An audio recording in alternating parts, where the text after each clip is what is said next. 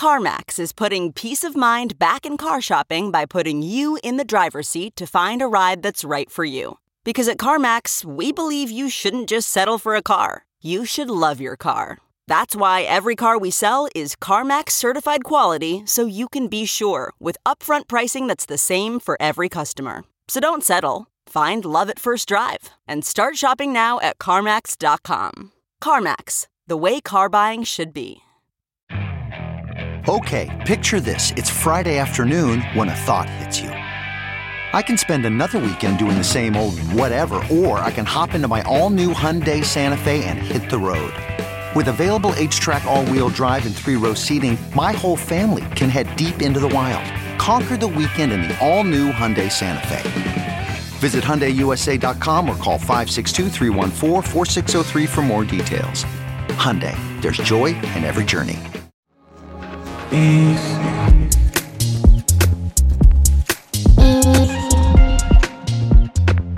Welcome to Gen C. Gen C is Generation Crypto.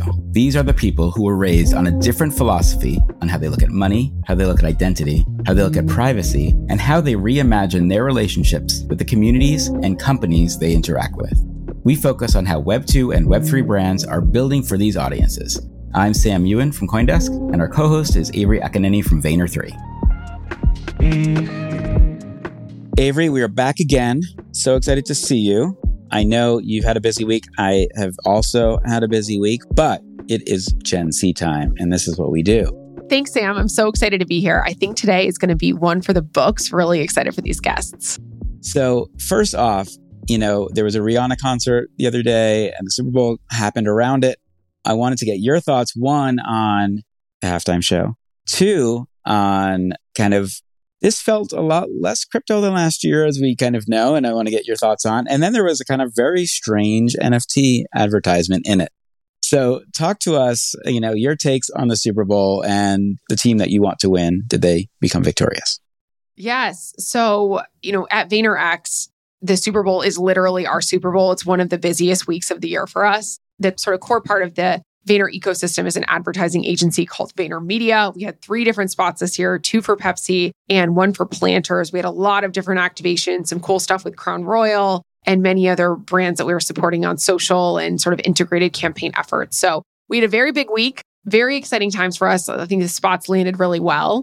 It was not the crypto bowl that we saw last year, and I think we were expecting that. Last year's Super Bowl was sort of peak of crypto summer. There were a lot of dollars flying around. And this year, we actually didn't see any crypto advertisers returning to the big game in a direct way. But what we did see was a lot of integrated efforts. And, my team put together a little something showing Doritos was participating, Intuit was participating, Reddit was participating, NFL, Crown Royal. And of course, we had the Limit Break commercial, which, while not a crypto company directly, they did have a QR code where millions of people could mint a free NFT. Yeah, that was, I think, the most head-scratching commercial for many people for 2 reasons. One is, they put this ad up with a QR code. A ton of people went on. I read a statistic on Twitter the other day that said 35% of them were new wallets that were created. The rest were so it was speaking maybe a little bit towards the crypto natives who at least know how to mint an NFT before, it kind of gets sold out. But the thing that was also interesting was because their site got overloaded, they then redirected all of the web traffic for the QR code to the founder's Twitter handle. And so there was all of this sort of commentary going on that, they spent $7 million for their founder to get 100,000 more followers on Twitter, which maybe the economics don't exactly work out. It felt a little inside baseball to me, but I think it was sort of an interesting moment. But I think what you talked about is the right thing, which is, crypto and NFTs don't have to be the center point. They can be just an additive layer. So I know you guys were working, I think you sent me the Crown Royal piece on the crowns that they did. Doritos had the Decentraland play. They gave away a Meebit and also Clone. That's true. I love Meebits. I think the thing that's just interesting is that we're just starting to see more and more that just one part of the quiver of marketing opportunity is, hey, if you want to play in the Web3 space with us, come along. Is that kind of a correct take, do you think? 1,000,000%. And I think if we look back like a year ago, people were looking at these as kind of siloed different programs. And we continue to see that. I mean, we're about to talk to Adam and Andy about what they're building at Forum 3 with Starbucks. And I think that is its own program. It's like has its own name. But what we're seeing a lot of is marketers sort of integrating their Web3 strategies into what they're doing from a marketing perspective, right? Broadening out sort of the definition of exactly how they're including Web3. This year's Super Bowl was the third most watched live TV event ever. So pretty significant viewership. But we're also seeing a lot of second screening. So, Roblox did activations, like as you mentioned, Decentraland had activations. We're also seeing marketers sort of complement what's happening live with something that's happening in the metaverse. And maybe that's the real takeaway, which is don't make it all about crypto. The audience may not want that, but give them an opportunity to play and get a little sort of value in their attention. Then maybe that's the true unlock there. Did you watch the halftime show? Of course, I watched the halftime show. Bad Gal Riri was getting everyone, chatting with their speculation. Is she pregnant? Is she not? What's she going to do? Is the red coat coming off?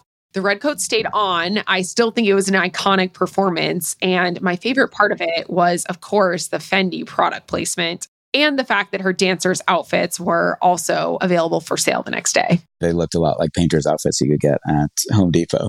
But the performance was wonderful. I'm a big Rihanna stan. But the thing that was really interesting was that to complement that this week, there was a project where one of the producers of her song, You Better Have My Money, which was the first song she opened up with, had basically tokenized about 1% of his royalties on that specific song. 300 NFTs were sold. Each one represented a 300th of a slice of 1% of his royalty slice. And I thought it was just really interesting, the idea of owning, in essence, in perpetuity, a royalty on a song that you might have a big passion for. With that said, there were some interesting metrics that they were trying to sell on the site about it in saying that, they were predicting a 6% return on your investment, kind of a lot of financial stuff that felt a little out of place. And then when, at least some sort of back of the envelope folks I know in the music business started to calculate, they were saying, oh, this thing is, at least the way they're talking about it would probably, drive you about $6 a year in Spotify at current spins. And for something that costs, I think it was $250 to get. The economics may not have been there. But again, I just wonder if people like the idea of buying into the Rihanna universe in any way they can. Did you have any thoughts on that NFT? I think that's exactly it. People want to feel like they own something, right? To sort of continue our conversation on football, the same way people are part owners of the Packers. The Packers is a team that is fan owned. They're very proud of that. I think that might be the same sort of emotional connection that people feel to owning part of a royalty song. And who knows, if they keep their NFT for like 500 years, maybe it'll pay off and be ROI positive. But regardless, they feel like they're a part of something. It feels a little bit more like band and art collectible, but you also get to say, oh, I own this small sliver of this song that I love. And I think that emotionally is probably worth the spend. Last I looked, I think they were going for just under 1 ETH on OpenSea, which meant your $250, $300 investment was now worth $1,500. So at the least, you're potentially getting value that way. Love that.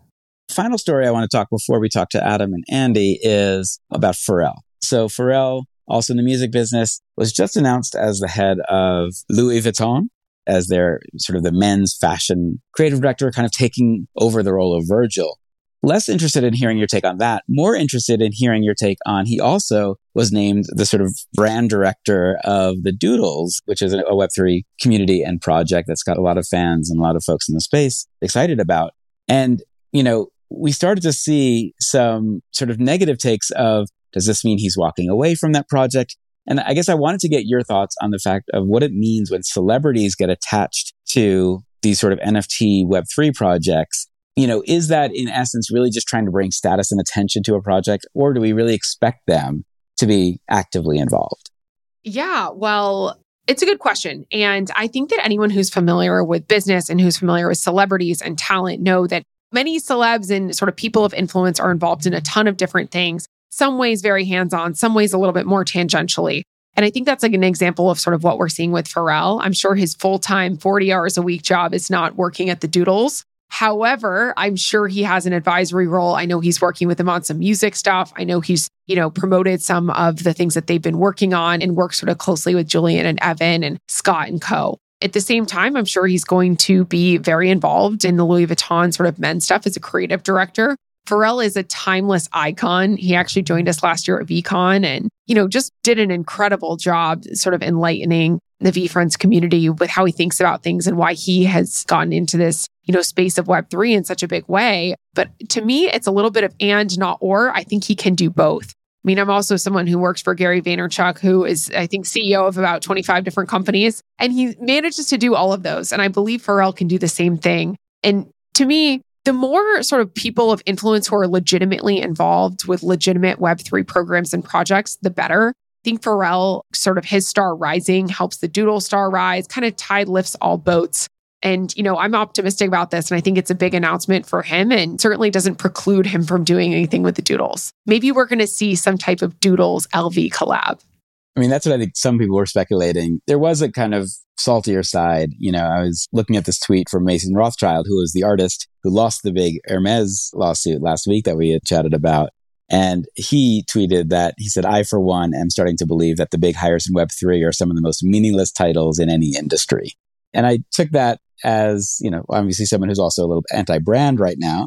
But I do sort of wonder if the idea, especially within Web3, where so much focus still is on floor price, is this idea, if we can give X person this much money to align to our brand, does that 20% up our floor price, which makes us also more money? It makes our holders feel happy.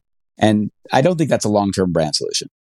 No, and I also don't think it's a realistic expectation of someone who is a musician and a designer and a creative and involved in many other things. I think oftentimes in this sort of microcosm of, crypto Twitter, it seems like that's all people are doing all day, every day. And the reality for talent is they're working on a lot of different programs and projects, and they won't be able to dedicate like 100% of their time to one thing, most likely. At least that's my experience in working with talent. I think you hit it on the nose right there. All right. After the break, we have two amazing guests. This is our first double guest show. We have both Adam Brotman and Andy Sack. Both have had unbelievable careers before they got together to start Forum 3. Forum 3 is a consultancy and a kind of agency that is building out Web3 ecosystems. They are most notable right now for building out the Starbucks Odyssey project, which I think a lot of people are so excited about, understanding what's going to happen. It is one of the biggest brands building in Web3 right now. So after the break, we will talk to Adam and Andy.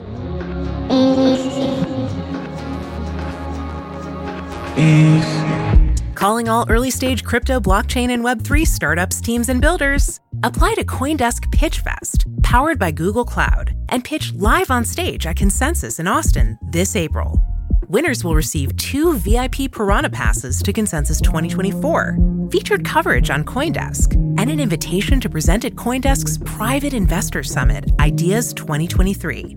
Learn more and apply at consensus.coindesk.com/pitchfest. All right, so we are back with Adam Brotman and Andy Sack from Forum 3. They're both co-founders, they're co-CEOs. They have another partner, Joe, who's not on with us today, but that's the team behind Forum 3. For anyone who doesn't know, Forum 3 is building some amazing tools to bring brands into Web3, especially Starbucks, but also I know they're deep in some other amazing projects. First off, I would just, love for you both to introduce yourselves and tell us a little bit about your backgrounds and then also how you guys met.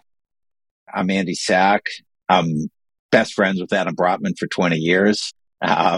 Professionally speaking, I'm a Web 1 entrepreneur. Started my first internet company in 1994, switched sides and became a venture capitalist. I have a venture fund, a Web 2 venture fund here in Seattle called Founders Co-op. And I spent 6 years working with Satya Nadella at Microsoft, consulting on innovation and digital transformation at Microsoft.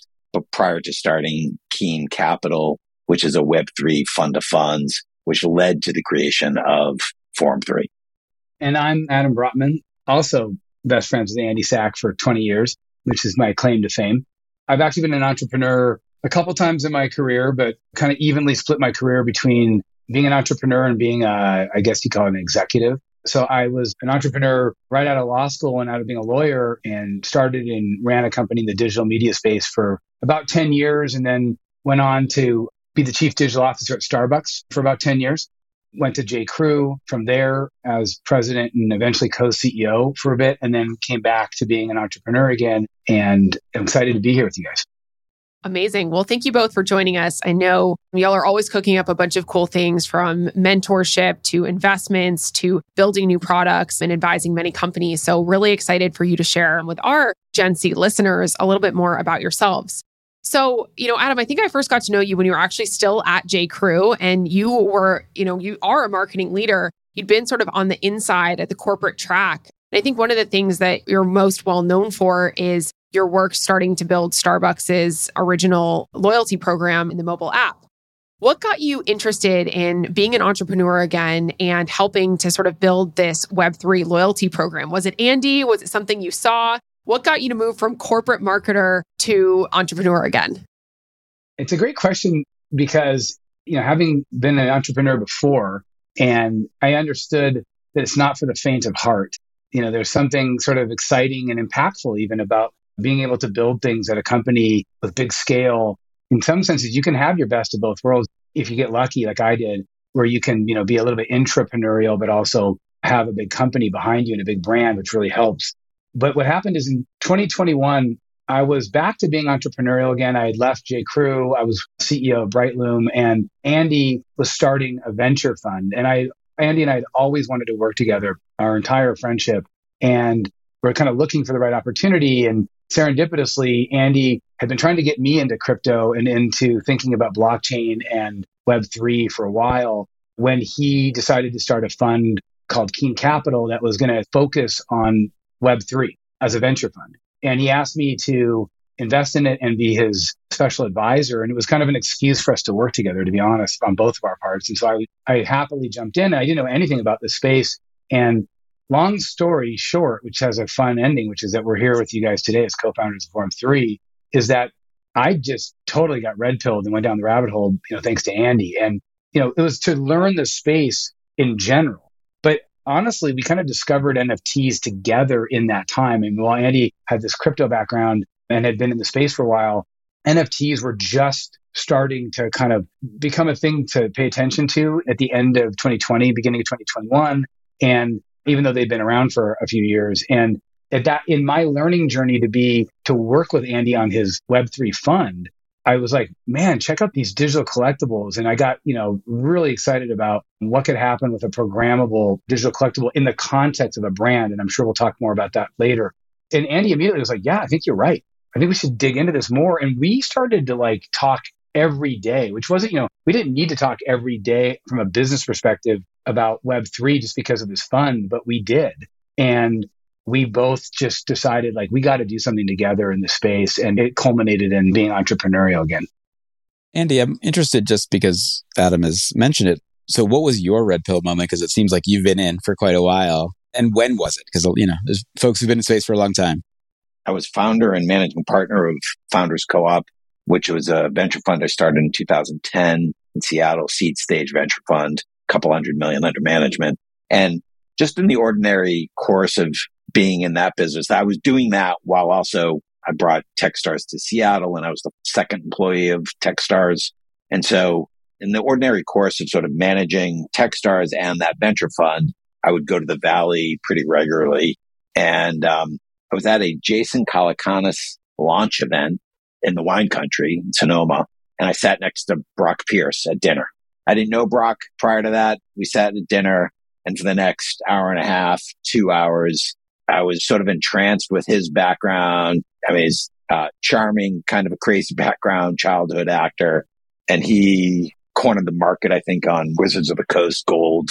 I mean, basically ended dinner. He was like, go to Coinbase, buy Bitcoin and Ethereum. I didn't do it that night, but kind of 60 days later, I did that. And that was 2015. And I was always, both as an entrepreneur and as an investor, intrigued with fintech. And so it was pretty natural fit for me. And I remember telling Adam in 2017 while he was at Starbucks, hey, you should pay attention to this blockchain thing. This is real. You should do a project on supply chain at Starbucks with blockchain. And it wasn't until 2020 that he was like, oh, this is interesting. I love that. And I think that sort of what you're talking about, Andy, is something that a lot of marketers probably were familiar with as well. Because in 2015, everyone was starting to hear about crypto. I too got set up with my first Coinbase, which I subsequently forgot about for several years until I rethought about it again in 2020 because it was the pandemic and I was bored. And then that got me back into it. But what was that sort of jump of an early interest in blockchain, an early interest in crypto, to understanding that this was an unlock for marketers? Because Forum 3, I think, has a very specific focus on Web3 for loyalty. How did that connection come to be? So, I mean, do you know Brock Pierce? Not personally, but I know who he is. Yes. Okay. I mean, he is a character in all the delightful aspects of character, charming and passionate. And so like the dinner was the dinner. And like, you know, as a Web 2 VC, you sort of have to follow your hunches and your nose and pattern recognition. And so I made the investment. Okay, fine. And what was interesting was that I made it as an individual because my fund, we couldn't take tokens. I mean, I was super interested in blockchain and the technology and its implications. And I started paying attention to like the smart contract capability, but I was more interested in DeFi and the financial revolution than I was CryptoKitties and NFTs, even though I was paying attention at that point. It was Adam in January of 2020, the coalescence of the idea behind Keen Capital, which was like, oh, you know, gee, I'm a Web 1 entrepreneur. What did I learn during Web 1? What I learned was if someone had come to me and said, hey, I have this basket of venture capitalists. We're investing in this new technology. It's called the internet. Do you want to invest? The answer was like, hell yes. And you kind of like at any point in the 90s up to and including 2000, that was a good investment. And so I set out with Keen Capital to do that for Web3 and the blockchain. Adam came along and it was really his experience at Starbucks with rewards that he came and was like, you know, I think the real application here are NFTs. These are amazing, you know, and he was the one who saw the connection between brands, storytelling, smart contracts, and NFTs. And we just happened to hit and have capital right at the time that Top Shot was launching. And so we got swept up in NFT summer. And we basically opened, like I had this fund of funds, but we had permission and were, you know, responsibility for managing capital. And we started buying NFTs on our own trading desk because there were no NFT funds at that time. And so it was really Adam and my collaboration. And we just sort of fell into the rabbit hole together. I'm interested in, because you mentioned, you know, Adam, your experience with Starbucks and building that loyalty program. I mean, if I'm not mistaken, it's one of the most successful loyalty programs that's ever been in big business. You know, I was wondering, one, if you could just give us some stats on it for anyone who might not be involved. Also, the mobile usage is like astounding. But secondly, then tell us about what was the insight that said, hey, this might actually be even better in Web3. Well, the Starbucks loyalty program and app, you have to almost take it market by market. I'll give you some stats from the US. You know, Starbucks themselves, you know, they're a global company.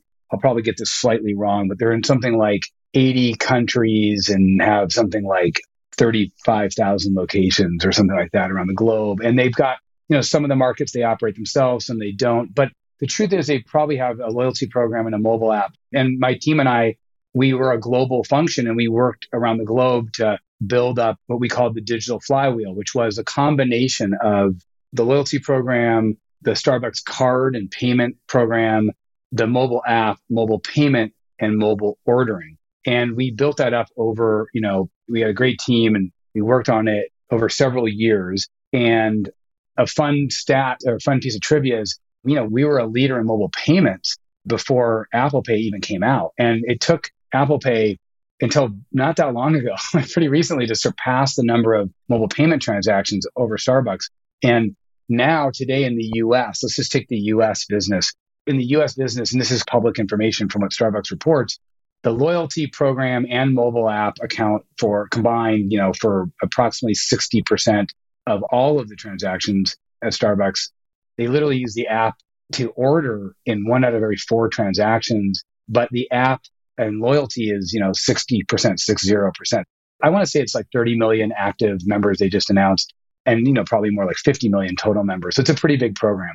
Very successful. Customers love it. The way it works is that you use your app or use your loyalty account to buy your coffee at Starbucks and you get stars. And then those stars you can convert into free food and drink and other things at Starbucks. This is a great program and Starbucks does a really nice job of running it. And it's tied into all these convenience features.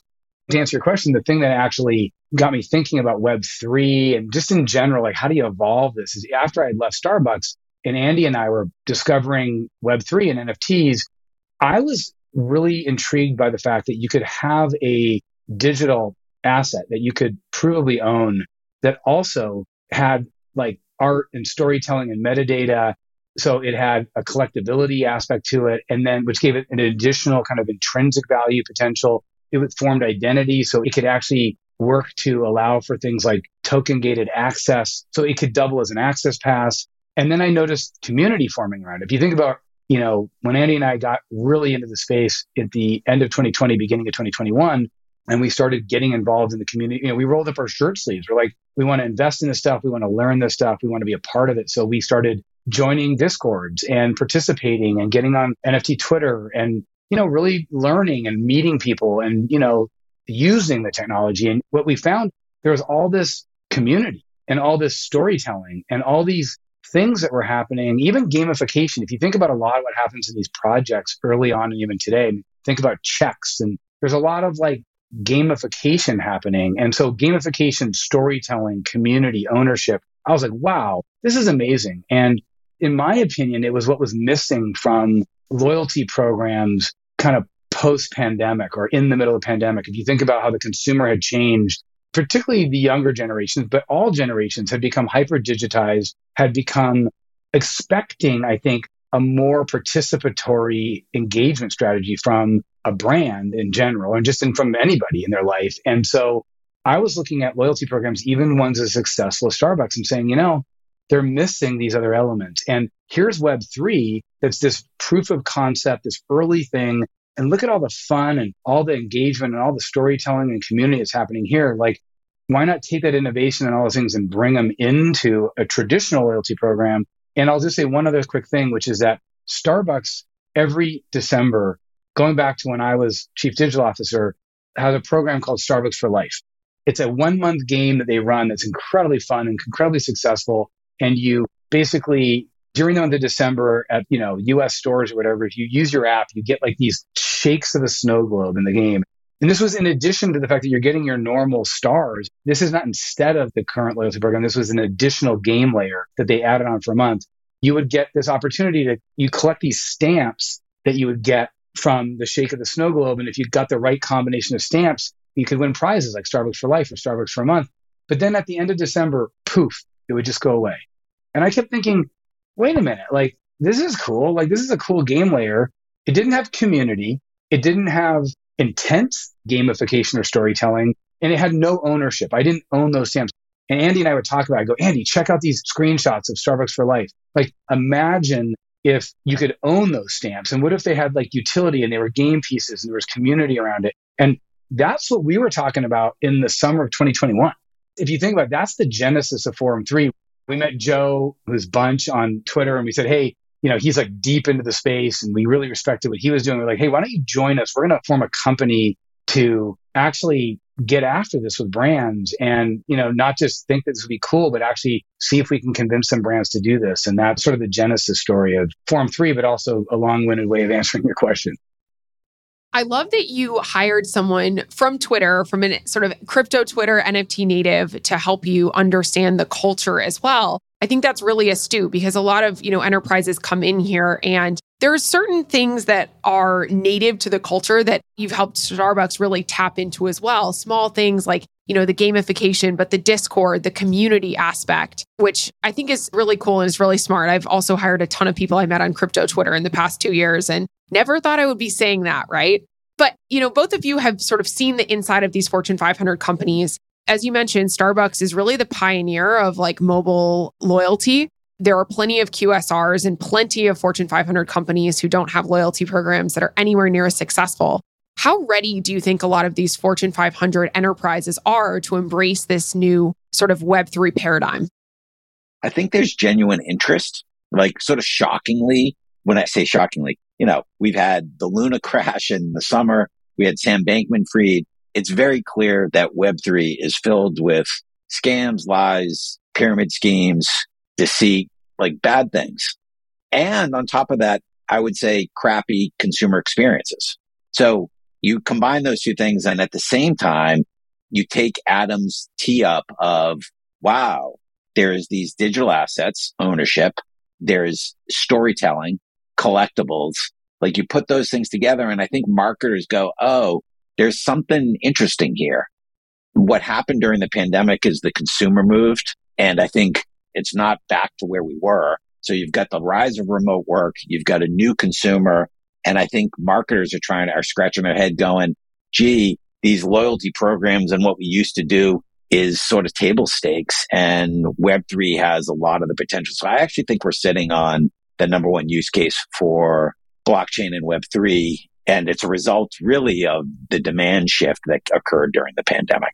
Yeah, I think one thing that you guys are circling on that I couldn't agree more with is that marketers understand NFTs. Crypto is a little abstract, right? For marketers, it's like a payment vehicle and CFOs might understand it, but it wasn't something that like made a lot of sense for marketers versus introducing a visual and a storytelling and a community aspect, which a marketer is like, oh yeah, I get that. That actually matters to my business. But Adam, how ready do you think a lot of these marketers are to actually jump in? Because I agree there's a lot of curiosity, but there's varying levels of appetite to activate. I think they're very ready in concept. So to your point, Avery, I think you said it well, like this sort of like application layer, if you will, as opposed to the technology layer, they get it, right? But when you actually get to the practicality, Andy mentioned earlier, and I think he's right. I mean, Andy, when he said there's a lot of these, things that happen in the space and there's kind of broken UX, that's true. But if you actually break it down, the marketers, they understand the concept of an NFT. Most of them don't understand the technology behind it. The problem is they shouldn't have to, right? You don't go in and like pitch a marketer on how they should do a promoted media campaign on Instagram, but they have to understand Python or something for them to be able to understand it. And it's not a perfect analogy, but marketers are not ready to try to learn the technology. They're not ready to try to teach and onboard their customers in, wallet usage and safety techniques. They're not ready to have a conversation with treasury, tax, accounting, and legal about all of the risks associated potentially with how they're going to do this. So that's where we're at in I think the cycle, which is a ton of interest, a ton of curiosity. And I'm hoping that Starbucks Odyssey can form an early case study, at least just to get people asking questions and understanding. So in that respect, I think it's, a shameless plug for both Forum 3 and Starbucks Odyssey, which is that that's part of where Andy and I and Joe and our firm Forum 3 kind of comes in, is we get to sort of play this cool role of helping these brands to understand and to maybe design a program that would work for them, that can kind of thread that needle between their intellectual curiosity and excitement for this new tool and also for how it can come to life. And I would just say one other quick thought, which is that, and Andy hit on this, marketers today, they know something's changed. Like they know something's not working. We hear constantly about brands that are ready to change their loyalty program or revamp their loyalty program. And they're like, the consumer's not behaving the same way. There's also the iOS privacy changes. Just a bunch of things have changed. And so I think Web3 is one tool, not the only tool that I think marketers should be thinking about when they think about how they can revamp their customer engagement strategy and their loyalty program. It just so happens to be a really freaking interesting one. And if you understand it and get your head around it, it's a powerful tool that marketers could start using. I hear folks talk about why do we need specifically Web3 for this? That digital databases do a pretty good job of, tallying points, and it's kind of a known quantity. What's your response to, having to have a new tech stack, having to think through all the differences that Web3 brings? Is there an unlock that they should be thinking about? It's a fair question because you don't need Web3 or digital collectibles to have an intelligent, innovative, next generation customer engagement strategy. You don't need it. If you took that away, if it never existed, you could still do a lot of things that involve storytelling, community, gamification, etc. I will tell you, though, that ownership changes the experience. And that's an emotional thing I'm talking about, not a technical thing. So if somebody believes that they own something, they own a digital collectible, they own a reward, they own it in such a way that they control it, they can decide to use it, they can give it away, they can sell it. It doesn't matter if they do any of those things. It's an emotional state. And the idea that it creates intrinsic value, I hope I'm using that word right, in the item as opposed to just extrinsic value. And the fact that you can own a digital collectible is sort of remarkable, and truly own it is with self-custody. But, irrespective of that, owning a digital asset that has these powers changes the experience. It changes the emotional experience of the consumer. And I don't personally know of an easier way to own a digital asset than using blockchain technology. Maybe there's other ways you can do it, but I actually think it's pretty cool the way blockchain has evolved. You can pick your blockchain of choice. I think Polygon is a great example, and the Ethereum ecosystem is a great example of like the underlying sort of way that it works, the interoperability, the trending towards real decentralization. All of those things make somebody who takes the time to understand it feel like they own it. So to me, it's an emotional answer to your question, not a technical answer to your question. And I think the emotion of ownership changes the experience. It unlocks this intrinsic value. And now, as a marketer, you can produce a product that's a digital product that can be owned by your customer, that can double as an access pass, enhance community, and foment storytelling. And like, that's why blockchain is important. Without those things, you can do great things, but you can't do them as well as if you include Web3, in my humble opinion. I'll highlight two things that I think it starts with that emotional unlock for the consumer. But the two things that I think blockchain enables that Web2 does not is one is the interoperability, which Adam talked about. And two is, I think, and hopefully Starbucks Odyssey is a proof point for this, is the business model unlock. But both of those are beneath the consumer unlock. And frankly, your question is a technical one. Now, on a technical basis, the answer is it's not necessary. It's really not. But when you combine those three things, you can't do that in Web 2. I love this. Thank you both for sharing those insights and the perspective that ownership changes that experience. And, I agree. For the subset of like Web3 native users, I think it really does, but it's still really early days. There's probably fewer people who have an EVM compatible wallet than have the Starbucks app today, right? Like total. So it's still like you're sort of designing a product for these early adopters. Maybe we'll start with you, Andy. You've been part of the previous iterations of the internet at Techstars. Like you talked about your experience in Web 1 and Web 2 and Web 3.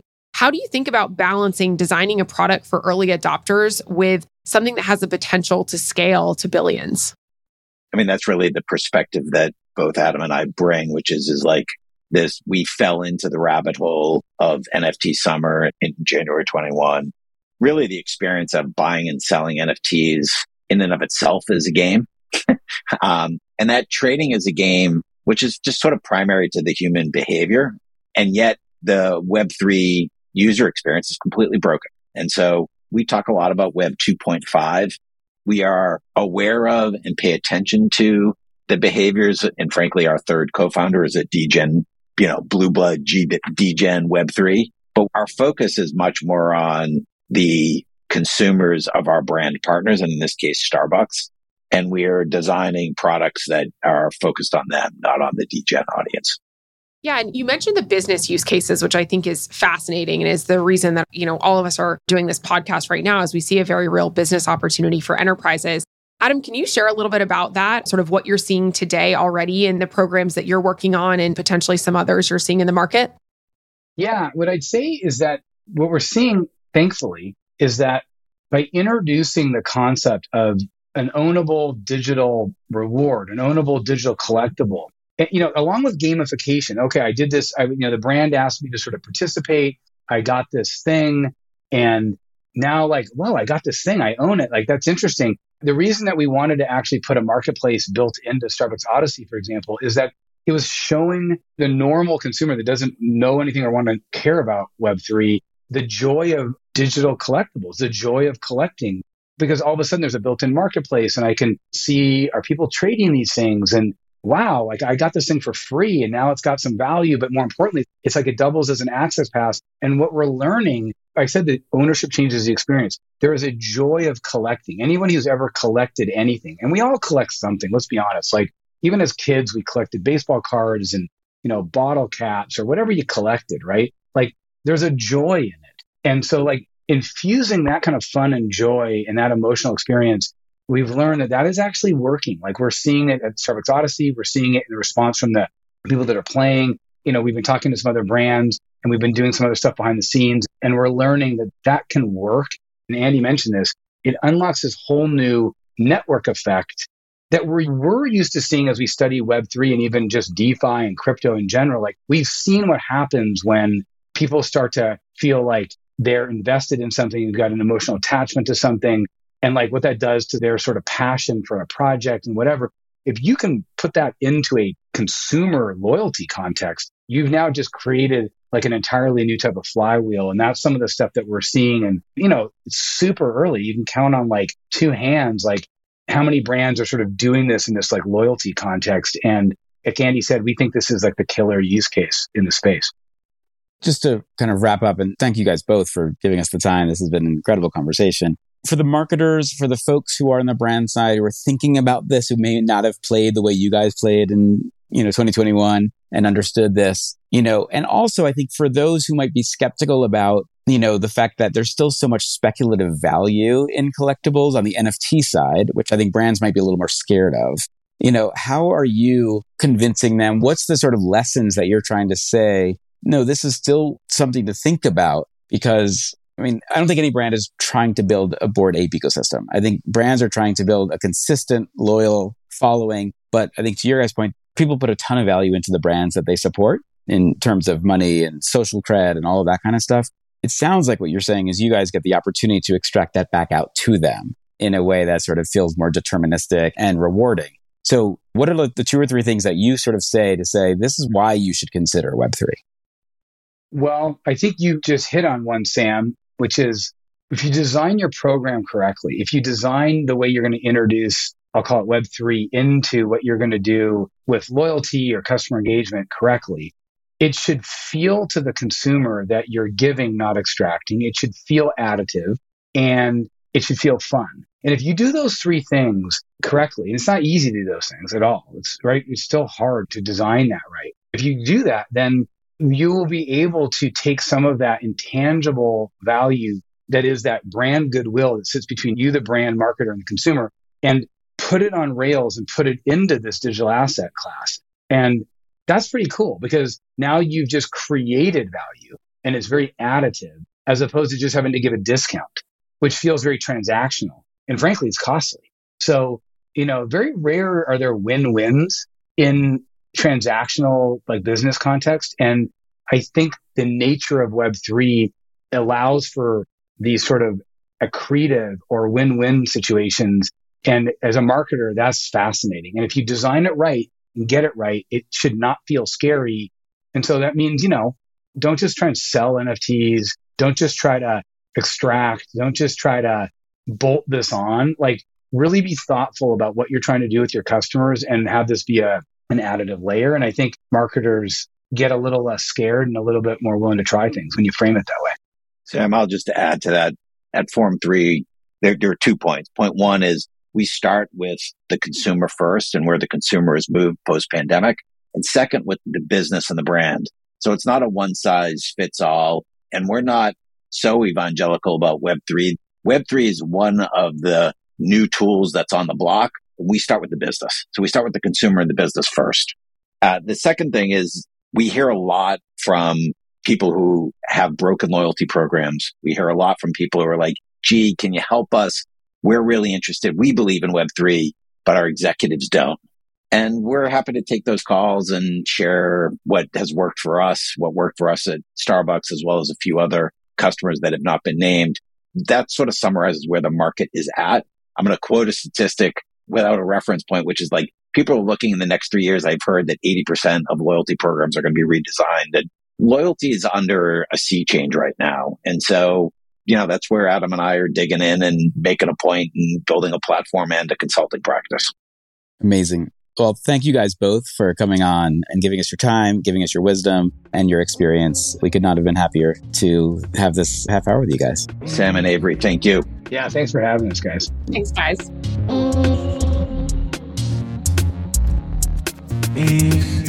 Two geniuses, and I loved hearing Andy's perspective of being across Techstars. I'm sure plenty of alumni have moved from Web 1 to Web 2 to Web 3, and it's really cool to see people who've kind of been at the forefront of all of that. And I love Adam's perspective, entrepreneur to marketer to executive at a Fortune 500 company to back to entrepreneur. He really got hooked on the Web3 opportunity. And it's really cool to see these kind of folks building in this space with such a specific, concrete focus and use case. I loved hearing more. What do you think, Sam? Avery, I think it's such a benefit that we get to speak to so many folks who are building. And I think what's really fascinating for me is the similarities of what a lot of them are building and then the differences and how each of the use cases we find. When we spoke to Sophie Kelly, and the story continually just rolls around in my head about her being able to sell rare whiskeys through an NFT ecosystem. And then you look at Starbucks, where people like to collect stamps for the cities that they go to. It's such a different use case, and the technology can solve for both in really interesting and innovative ways. I know this is what you play in every day and we try to cover, but it's just, I love being able to sort of understand the nuance of the business as much as the fact that there is this sort of revolution happening and that there's still a lot of experimentation happening. And I think for a lot of brands, like Starbucks is such a pioneer in mobile ordering and loyalty. And to see them disrupting themselves with such a big move into Odyssey, disrupt themselves before someone else does, I think is an inspiration for a lot of marketers, knowing not everybody has the same budgets and resources and, brand equity as Starbucks. It's really awesome to see them pioneering in this space. Definitely one of the best ones out there. And using this as a mechanism to engage their community more deeply, not necessarily for commercial intent, but rather a sort of renovated loyalty program. It was great to hear Adam and Andy's conviction in this sort of loyalty use case, because I think it's a real one that we're going to see a lot of in 2023. Yeah, it feels like consumer Web3 is a loyalty play more than almost anything else. And I agree with you. I think that's what I'm looking at as kind of where the innovation, the attention, the interesting sort of use cases are all coming out. This year is going to be, I think, fantastic in that. And I think Andy referenced this, with the SPFs, with the Luna crash and 3 Arrows and all the stuff that's been kind of a lot of really negative PR in the crypto industry, that the idea of digital collectibles as a reimagination of loyalty and consumer sort of passion is the right play for most of these folks. So super excited to see that. One just contrarian take, though, that I'm curious to see how this plays out is how many custodial wallets is a user going to have? Are you going to have one across the 25 different brands that you like? That just doesn't seem sustainable to me. I think one of the really appealing things about the decentralized ecosystem of really having that self-sovereign wallet is that it can be interoperable. And then what we just talked about is this sort of custodial wallet solution, which is a little bit of an intermediary. I think we're going to see that play out over the next, 12 to 24 months, because I think a lot of brands are going to go in the custodial wallet direction. But then our consumers going to have 15 different wallets. I don't know. It'll be interesting to see where that lands and see if that sort of creates any consumer fatigue, or if it's just another login, or, something that you and I both believe in, this sort of decentralized ecosystem where a user, if they'd like, can actually own a wallet that they bring with them across the internet in this sort of digital first reality. I mean, we should at some point do a whole show on that topic. I think that's such a smart take. And I think it's so important actually to how we move forward, because if every app is in essence a new wallet, we've just replicated. Exactly. Web 2. Right. And you're putting your credit card into every different place. So we'll put a pin on that for now, but let's think about that for the future. Avery, great seeing you. Love to do this with you and really excited to continue, especially as we get into the spring. Thanks so much, Sam. Thank you, everybody, for listening. As always, hit us up. Any questions, comments, thoughts. We want to create more interesting episodes and bring you more special guests on Gen Z.